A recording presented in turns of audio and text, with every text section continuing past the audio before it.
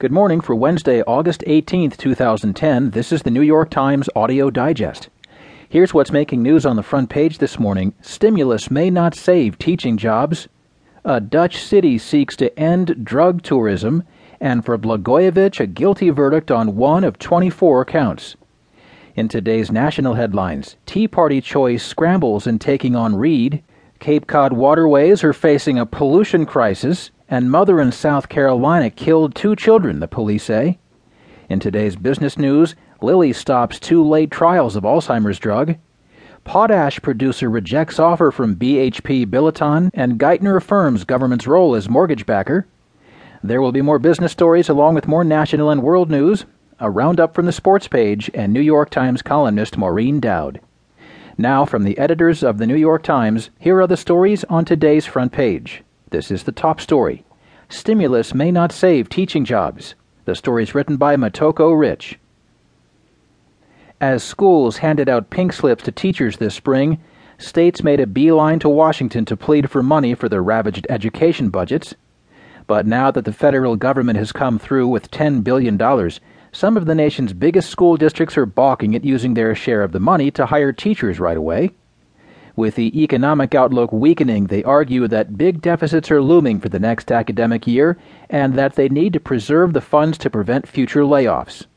Los Angeles, for example, is projecting a $280 million budget shortfall next year that could threaten more jobs. "You've got this Herculean task to deal with next year's deficit," said Lydia Ramos, a spokeswoman for the Los Angeles Unified School District, the nation's second largest after New York City. "So if there's a way that you can lessen the blow for next year," she said, "we feel like it would be responsible to try to do that."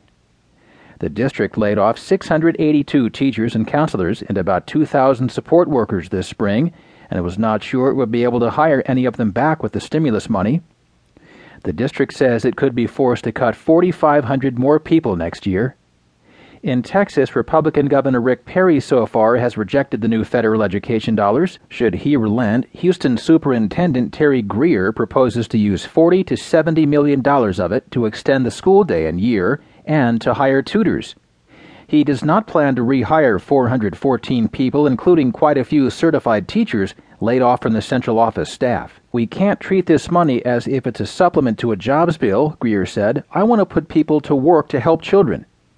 A $26 billion federal aid package signed by President Obama on August 10th allocates $10 billion for school districts to retain or rehire teachers, counselors, classroom aides, cafeteria workers, bus drivers, and others, with the remainder directed toward health care for the poor, emergency personnel, and other state purposes.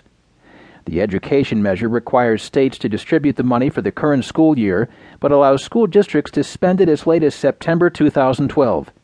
It also allows schools to roll back furlough days.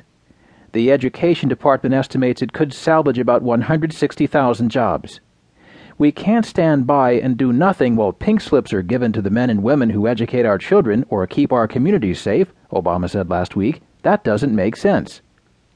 Though preserving jobs will be good for the economy, it will disappoint out-of-work teachers and parents who've been expecting a surge in rehiring. Many districts like Kansas City, Kansas, face the likelihood of mid-year cuts, and administrators will count themselves lucky to save jobs. In the nation's 5th largest district in Clark County in Las Vegas, administrators are eager to hire some teachers, though they wonder what they will do when the federal money runs out.